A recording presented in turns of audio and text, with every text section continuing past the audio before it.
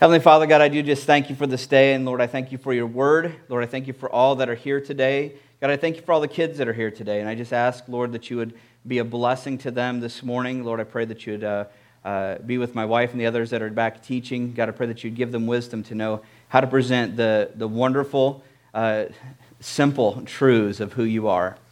God, I pray that you be with us this morning as I look at your word. God, I ask that you would help us to consider it in light of all that you are. And help us, Lord, to find the truth in these scriptures. In your name I pray. Amen. Well, I'm going to start today with a picture. It's my backyard. I built a fence. I'm kind of proud of myself. I know.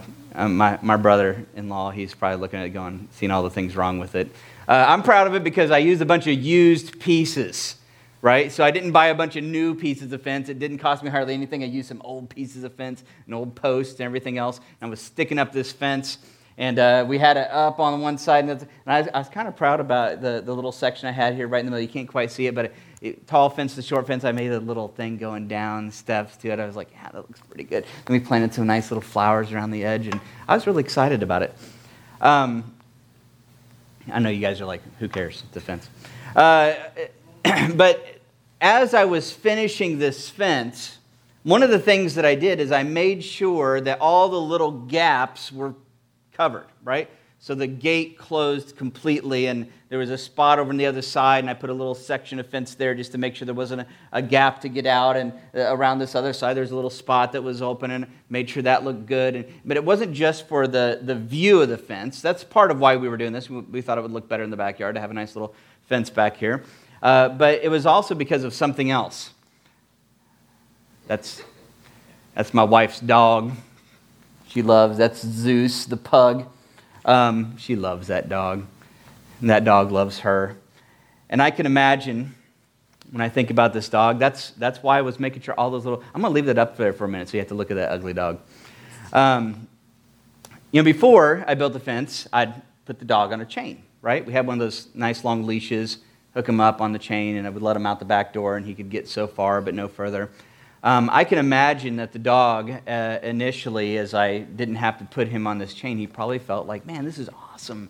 Just get to go out here without the burden of the chain around his neck. I don't know. The dog probably, look at him. He probably doesn't have very many thoughts going through his head except bacon, okay, But I imagined when I let the dog out the first time and I had the fence closed in, I could just let him out and he could roam freely in the backyard. He was pretty excited. But you know what he did? He went right to the edge of the fence and peeked through. Right? Now, I know that part of the reason was because his favorite place to do his business was just on the other edge of my property, just right outside of my property, which I thought was hilarious. He liked to go just outside of my property to my neighbor's yard and take care of business. My neighbor's pastor Drew from Second Church of Christ, and so I always made sure he wasn't out there when my dog was out there doing his deeds in his yard. But my dog, that's what he wanted. He wanted to sneak over there and just get right on the other side of where that's at. And so I imagine, then I let my dog out, and I imagine him thinking, wow, instead of just being happy that I don't have this chain around my neck anymore, I wonder if he thought to himself, this is kind of prohibitive. This is kind of restrictive for my life. Right? Now, think about it for a moment. I had all kinds of other reasons for the fence that were beyond the dog's comprehension. Right? He doesn't know anything about aesthetic look of a backyard. We're thinking about selling, so we're trying to improve some things. And he doesn't know any of that. I couldn't explain that to the dog. He would never understand it. When I talk to him, that's pretty much the same look he gives no matter what I'm saying. I don't think there's very many deep thoughts in that little pug brain. But some of it had nothing to do with what the fence looked like, because the fence, there's parts that they weren't visible, but I made sure that they were closed up anyway so the dog couldn't get through. I wanted to keep the dog safe. The fence was not to keep the dog from something good. I put the fence up not to limit the dog's life or to make him feel more miserable. I put the fence up because, I don't really love the dog that much, but I do love my wife, and she loves the dog. And honestly, I wanted to keep the dog safe. I know that there's an alley less than 10 feet from the back edge of from the yard. I know that people go flying down that alley all the time. They don't slow down.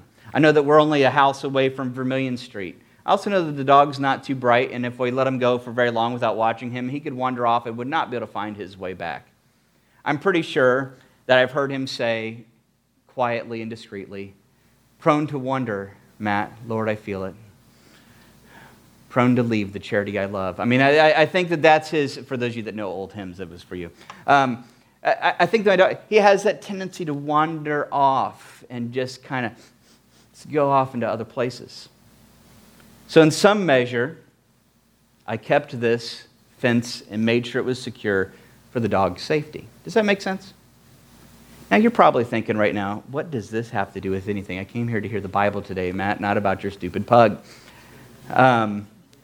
Well, let's put the pug example on the fence for a second. Let's put it on the shelf for a second, not on the fence. Let's put it on the shelf for a second. We'll come back to this. So if I need to, I'll go back to this picture every once in a while just so you get that back in your head, okay? Although you're probably trying to wipe it out of your brains, but I'm sorry, that's what he looks like. And this is a good day, by the way.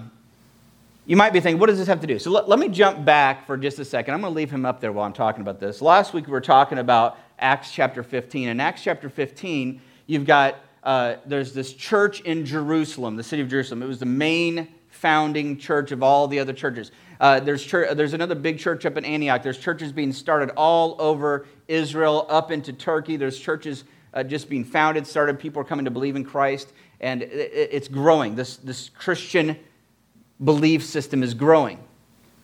And there came up a dilemma. And I talked about this last week, so I don't want to go back too much into this. But basically the dilemma was this. There were some people who were still thinking, yeah, it's Jesus, and I'm just going to call it this, Jesus plus. And you could fill in the blank with something else. There was this thought that to be saved, be in good standing with God. Think about it that way. To be in good standing with God, where God is looking at you and He is well pleased with you. It had to be Jesus. Sure, they were willing to accept that. Jesus, yes. Plus, and they had tacked on some other things. And so all these people came together. Paul, Barnabas, people that we've been talking about, Peter, James was down there. James, the earthly brother of Christ, was there. And they gathered together to hear the different sides of this argument. Because on one hand, you've got Paul who's saying, no, it's Jesus and that's it. It's not dependent on your performance any longer. It's just Jesus and His grace alone that we're saved. And the other side was saying, yeah, no, that's true. You have to have Jesus. But if you really want to be in God's good standing, you also have to do A, B, C, D, all these other things. And so the debate came up. And they debated. Peter shared some things that he had learned. Paul and Barnabas shared all sorts of aspects of the story. The debate continued on. People were listening, respecting, hearing the stories. And they finally came to a conclusion. And it was James, who was the elder of the church of Jerusalem. He was the one that finally, after hearing all the different arguments, and they had come to a consensus, he came up and he said, this is the truth. Because they had to get to the truth. What is salvation? And this is so important for all of us. Are you in a good standing with God because you've done all the right things? Or are you in good standing with God because of Jesus and Him alone? You're putting everything on Him. You're just trusting that He's this gracious God who came to earth and died on the cross and took the penalty of all of your sin and gave His righteousness to you so that one day you could stand before God and He could say, you're welcome in. And it has nothing to do with you. It's all Jesus. So they came to the conclusion, this is the truth. It was just Jesus, not Jesus plus. It's just Him. So now they come back to this final statement. We're going to look at Acts chapter 15. I'm going to start with verse 19, and I've got them up here for you today. This is James speaking, and this is after the debate. He says this. He says, therefore my judgment is this. Therefore my judgment is that we should not trouble those of the Gentiles who turn to God. So that's exactly what was happening. These new people who were coming in, they didn't know anything about God beforehand. They were coming in, and people that had been, in some connection with God all along, they were saying, yeah, believe in Jesus, but you have to do this, and you have to look this way, and you have to act this way, and you have to dress this way, and you have to do all these other things. And so James, after listening to all this debate, this is his statement. He says, therefore my judgment is that we should not trouble those of the Gentiles who turn to God. This is his final statement on the issue. But then he continues on with some more explanation. He says, but should write to them. Now, this is going to sound really weird to us, so I'm going to explain this in just a minute, okay? But this is what he says. He said, but should write to them to abstain from things polluted by idols, from sexual immorality, from what has been strangled, and from blood. For from ancient generations Moses has had in every city those who proclaim him, for he has read every Sabbath in the synagogues. Now, that's kind of weird, isn't it? Now, you might be sitting there going, I get the sexual immorality one. That sounds very church-like, but idols, yeah, none of us are worrying about that. Strangled, so we can't strangle, of course, like in blood. I don't understand, right? But what does all this mean? Well, before I take, let me finish this passage, then I'm going to come back to this. Then it seemed good to the apostles and the elders with the whole church to choose men from among them and send them to Antioch with Paul and Barnabas. So now they're going to take this decision and take it back out to the rest of the churches. They're going to send a delegation.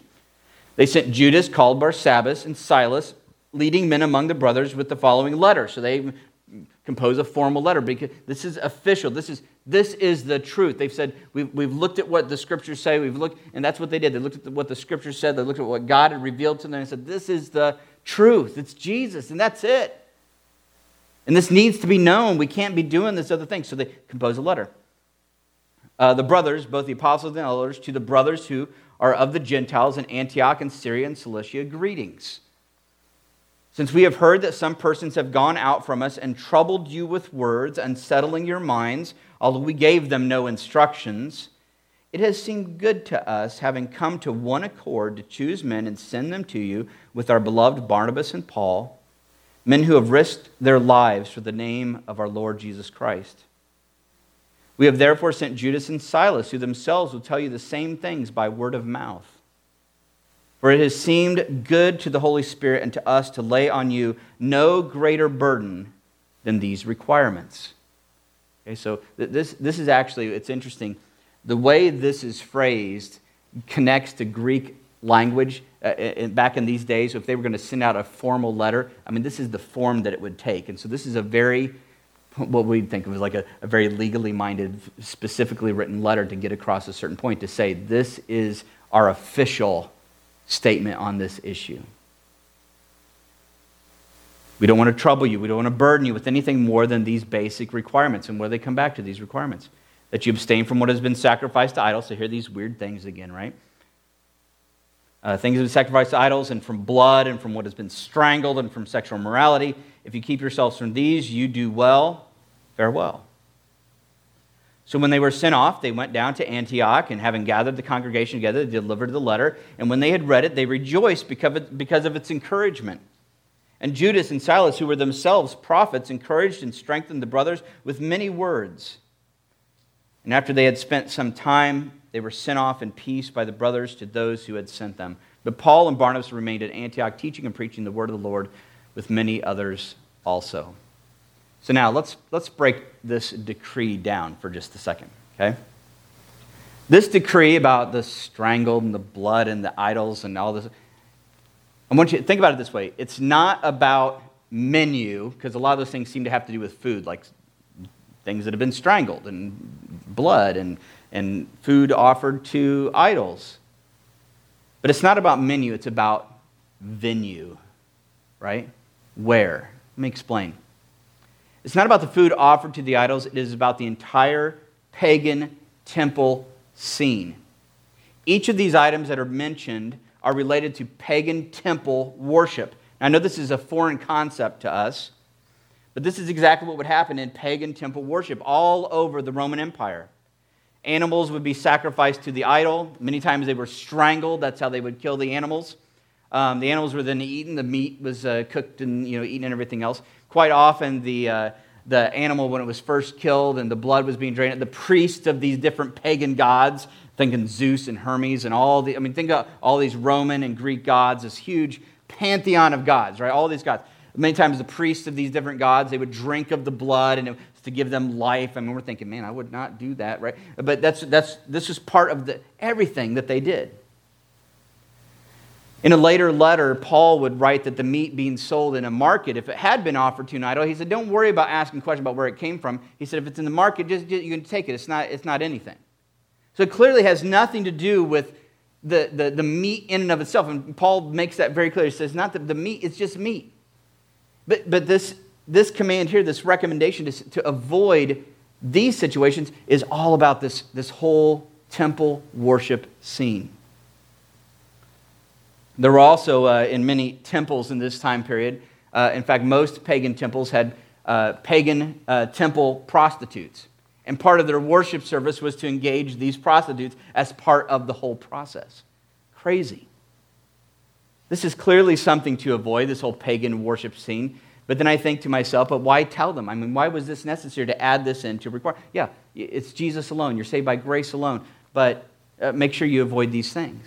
Why would they need to tell? I mean, to me and you, that might seem like, well, duh. If there was some weird temple that was strangling animals and drinking the blood and had prostitutes as part of the worship, we would avoid that. I mean, obviously, that's something that wouldn't go along with Christianity. But to understand this even deeper, you have to understand the culture. Everything in their culture was centered around this. In every city, there were temples built. It was part of their economy. We see that in Acts. We're going to see later in Acts, we're going to see as Christianity comes in and Paul's preaching that it disrupts the sale of the coppersmiths get upset because they were selling these little idols made out of copper. We also see fortune tellers that when they become Christians and they stop being fortune tellers, what happens? The people that were running that business, they're getting upset with Christianity. It was part of their economy, every aspect of their economy. But it was bigger than that. In this time period that we're talking about, if you were running a business and you said, I need my business to thrive, it wasn't just about good business practices. You know what they would do? Well, let's go to the God of businesses and sacrifice to him. I think that the only way that we can quite grasp this is to think about how this might relate to us. For us, idols is such a foreign concept. Most of us can't fathom having a little idol sitting up that we worship to. I think we all might get, now I'm going to ask you to stretch your minds here just a little bit.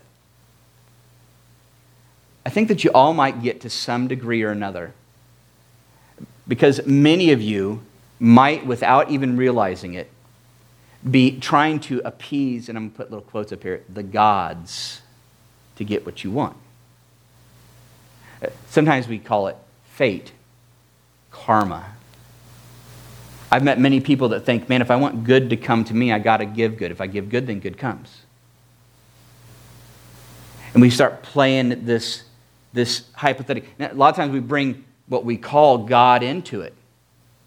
Okay, if I pray and I do this and I make sure I do this thing here, I'll get what I want.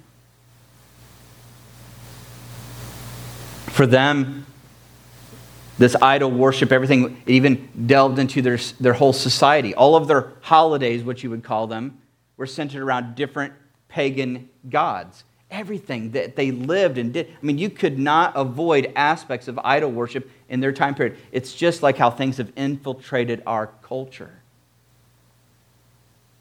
Their social life, their feasts, their holidays, their get-togethers, families. Many times they would have idol worship was connected to family gatherings. Politics. The leaders were even considered to be gods, and you would pray. There was a whole cult of emperor worship. It was part of everything that they did. Everything was connected to idol worship. So now let's bring back the dog. You ready for the dog again? I won't make you look at him again. The last thing I said about the dog, I could summarize by this. The dog, I freed him from the chain, but then I bound him into the yard. Was the freeing of the chain and the binding into the yard, was that not ultimately because for his own good? It was my motivation to keep the dog from good things. No, I know the nature of the dog. I know so much more than the dog knows, I think. And I knew this is what's best for the dog. For that dog to fully enjoy his life to the maximum capacity, there's got to be some limitations that are brought in for his own safety, for his own enjoyment. We, in this passage, I think what we're seeing is something very similar. We have been freed from the law. You see that in James' pronouncement. We've been freed from the law. But then we are what? We are bound, and I'm going to call it by his grace. See, for these people, when they became Christians, and I think also for you, there's a freeing nature to the gospel. So now, I want you to just hone in on this for just a second, okay? There's a free nature to the gospel. I mean, basically, you have to understand that what I say as a preacher, that I believe the Bible teaches and the gospel is all about, is this, that people are saved, and it has nothing to do with how good they are. You're saved simply because of Christ. You're saved by His good grace. You're saved through faith, just believing it. In Christ alone. Nobody gets to heaven. There's ultimately, under God's economy, there's not a single one of you in this room that stacks up your good deeds and this person's good deeds and bad deeds and everything else and outweighs anybody else. All of us, if we stand before God and are welcome into heaven, it's simply because God says, by my grace, I sent my Son on this earth, to this earth to die on the cross to take the penalty of your sin. So all of God's wrath was poured out on Christ. And then His righteousness, He says, He lived a perfect life. He didn't just show up one day to die. He lived a full life without ever sinning. And so He makes this substitutionary atonement, is what we call it in theological circles. He says, I take your sin, I'm going to give you righteousness. So when God sees you, because of that. Many people see that, and it feels very much like the dog that's been let loose of the chain. You're no longer reminded. It's taken off. There's an aspect of freedom. But we see in this passage as well, James saying, but abstain from these things. But I think that what you can see is that just like that dog, no longer do we have that burden to bear. Just like that dog's chain, right? Which, by the way, I had the dog's chain on there for his own benefit too. It wasn't really just to make him feel horrible. But we are bound by His grace. There's a lot of overlap in these two areas, the chain area and the fenced-in area. There's a lot of overlap. There's some similarities that seem like it. There's definitely more freedom, not just in space, but also for his ability. Although my dog doesn't do a whole lot of romping, as you can tell. But he has more freedom to be a dog, right, in the backyard without that chain dragging him down and tripping over it. He has the ability to move more freely. Of course, not the dog, but us. We have the ability to hurdle, jump the fence, right? My dog couldn't jump anything if he wanted to. So why, then, does a Christian stay within these boundaries that God lays out for us? Why does a Christian then say, for example, abstain from sexual immorality? Why? Is it because of some law? No. It's because we believe and we trust our Creator. We say, God, the inventor of all of this, knows what's best. And so I stay in the yard, in my Lord's yard. Why? Because I trust Him. He made us. He made our bodies. If He says something's not good to do, we trust that's for our own good. Why would I was trying to think of some various examples here. I thought of another. This one hasn't been an issue that I've known very many people have struggled with, but why does a Christian choose not to gamble their money away? Is it just because gambling's a sin? Is that what it is? No. We see our money as God's money. Our goal is not to get rich in this life. We've trusted our God to give us exactly what we need. Why does a Christian stay married even when it's difficult? You know why? Because we believe the inventor of marriage, you guys knew that, right? God invented marriage. Did you know that was a great idea, by the way. But this guy that invented marriage, he goes on to say it's a holy thing, and there's bigger purposes in marriage than just companionship. So why do we stay in the fence? Because we trust our God. We trust our God that if there's something that He said, don't go out here, it's not to be restrictive and prohibitive. But it's because He said, I love you. I invented all this stuff and I know what's best. Why do we as Christians avoid endorsing or engaging in homosexual activity? Is it because we hate people? That's what I get. That's what I hear. No? Our God says that's outside the fence. And I trust our God to know what's best. Why does a Christian go to church regularly or serve in church? Why does a Christian give money in the offering? Is it out of a sense of duty? Now, I'm going to tell you right now, there's a lot of people that go to church and they do all these things for the exact opposite reason of what I've been telling you. They do it because it's out of a sense of duty, or they do it because they think that I can appease God, I can get him to be happy with me, that he can give me what I want. They're playing this game of control with God. They think, if I just do this, and they're treating God like an idol, where if I just do all the right things, God will give me what I want. And no, for genuine Christians, they've abandoned that because they know that they're saved by faith alone. And so why do they do these things? Why is my wife back there with a bunch of kids teaching them? Is it just because she loves kids? She does love kids. Don't worry, guys. She loves kids.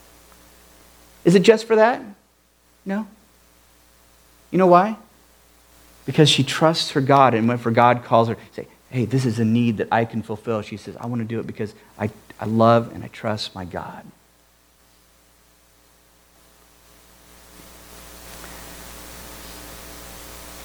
I think that there's some connection with that as the same reason why my dog, his favorite place to be isn't beyond the fence. It's right next to Charity. If you've ever been in her house, you will notice this. The dog follows her around everywhere. She sits on the couch, he jumps up on the couch. She walks in the kitchen, he follows her into the kitchen. He just wants to be near her. Why do Christians do what we do? It's not to earn.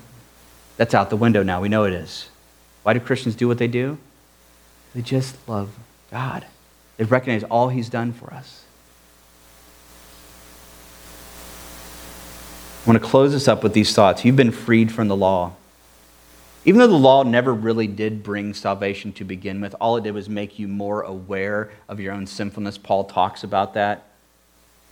I think that's so similar to this leash illustration in my head. The dog, when he's on the leash, he's just constantly aware. You can't go this far. You can't go. That's what the law. That's all the law ever does. It makes you more aware that how sinful we are. You've been freed from the law. You're freed from thinking that the law brings you salvation. If you're sitting here today and you think to yourself, if I haven't done everything right, then God won't love me, then you are missing the point entirely. That's not how it works. You're freed from that. You're freed from being constantly reminded of your shortcomings. Under the gospel, you're not constantly reminded of your shortcomings. If you're reminding yourself of your shortcomings, it's because you're falling back into law thinking. Under God's economy, that's not how it works. His grace is free, and it's based on his goodness, not on yours. By the way, aren't you glad of that? Aren't you glad that God, how he treats you, is based on his goodness and not based on your goodness? Aren't you glad of that? I'm glad of that. Oh my, exactly. I mean, if we were treated based on our goodness, who of us in here would get anything good from God? Haven't we all fallen short? God treats us based on his goodness and not ours. You're free to enjoy all that God has given you. As much as I look at my dog when I let him out and he's inside the fence and I'm like, I'll be honest, it's kind of weird. The dog doesn't care about me at all. But when I open the door and I let the dog out, I kind of enjoy letting him have the chance to walk around. He's not like constantly tripping on the thing. I enjoy letting him have the freedom of the backyard. I enjoyed finishing it. So the first time I could let him out and I opened the door and I was like, there you go, buddy, Zeus, let's go. And he, and watered my flowers and stuff. I was like, thanks, buddy, appreciate it. I kind of enjoyed it. I think very much like that is exactly how God, he says that I've freed you from the law.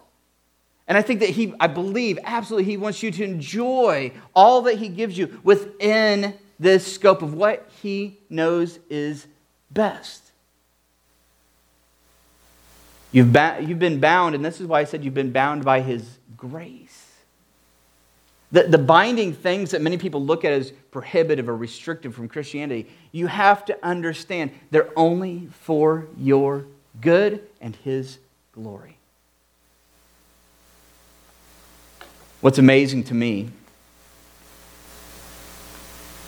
I'm just going to end on a personal note. Everybody I've ever known I'm old enough now I can say this.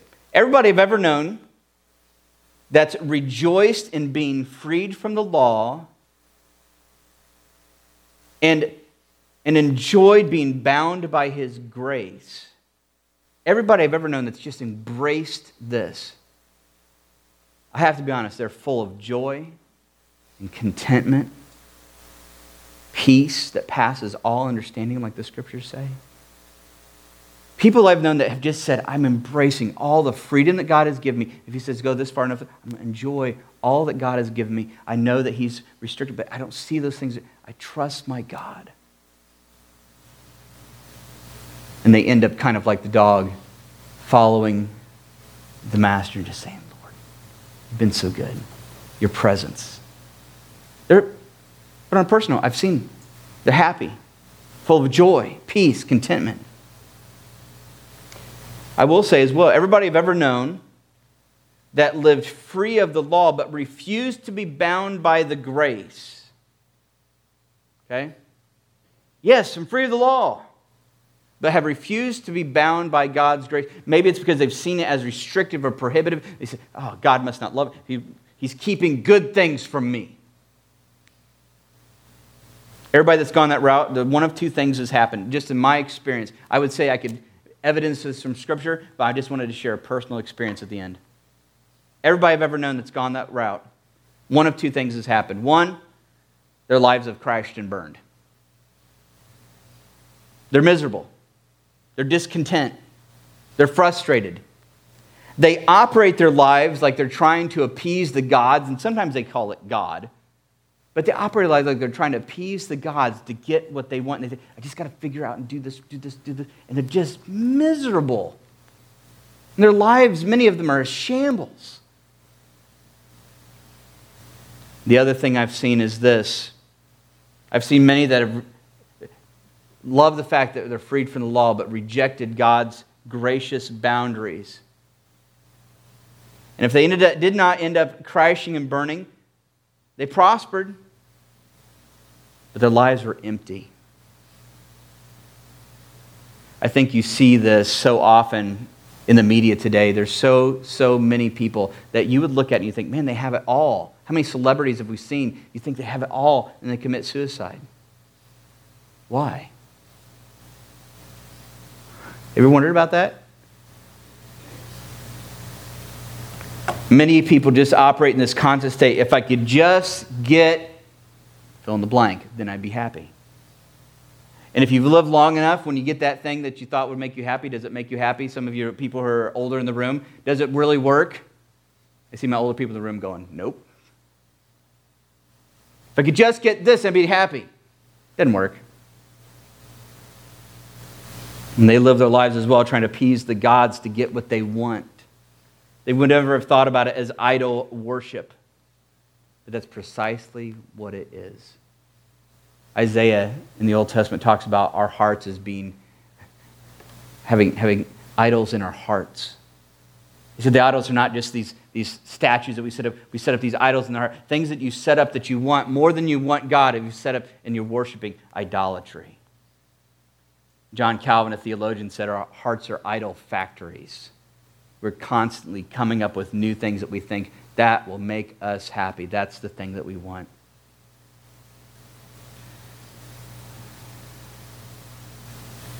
I'm sorry, I need to go back. I have to close with this picture. Oh my. I can be honest. That dog is just happy when Charity's home. I don't want to stretch the illustration, but man, I just think of pictures exactly. When I see him, I was going to include some more pictures. One of my favorite ones I have, she's not home, and he's sitting on the couch. And when she's not home, he will sit on the couch and just sit by the door and stare at the door until she comes back. As soon as she comes in, his life is full. God has opened up our lives to live in his yard, to come into his house, to sit on his couch, to be nourished by him, to be fed by him. God has opened up his yard for us to live in, to enjoy all that he has. I'd like to encourage you that some of you may just need a change of perspective. If you have been going through life thinking to yourself that God is keeping you from good things, you are dead wrong. God is good. Every good gift, every perfect gift comes from above, coming down from the Father of lights. God does not keep us from what is really good. He keeps us from what is ultimately bad. That's the God that we have. Let's pray. Heavenly Father, Lord, as I close today in prayer, Lord, I ask that you would help us all to enjoy the freedom of being taken off of the law, Lord, that we can enjoy that freedom knowing that your grace does not depend on us any longer. But Lord, I pray that you'd help us to see and understand your grace and how you've bound us by your grace into the best places that we can be. Lord, I know that many of us in this room, probably all of us, have at one time or another wanted to jump the fence or have jumped the fence, thanking God that you're wrong. There's good stuff out there that I'm missing out on. I know many of us in doing so have caused a lot of damage, wrecked our lives, caused hurt, caused pain. I pray that you'd help us to see life the way you've designed it. And I pray, Lord, that as we enter back in by your grace into your yard, I pray that you'd help us to see it for what it really is. Just your grace that binds us in, that keeps us close to you. Father, I just ask that you'd be with those in this room. Lord, for whatever reason, why they're here today, God, I pray that if they have lived their lives looking outside the fence or jumping outside the fence, God, I pray that today would be a day that they would see it differently. God, I pray that you would call to hearts this morning. Call those in this room back close to you, that they might live within your grace and your mercy. I pray this in Jesus' name. Amen. All right, you guys are dismissed.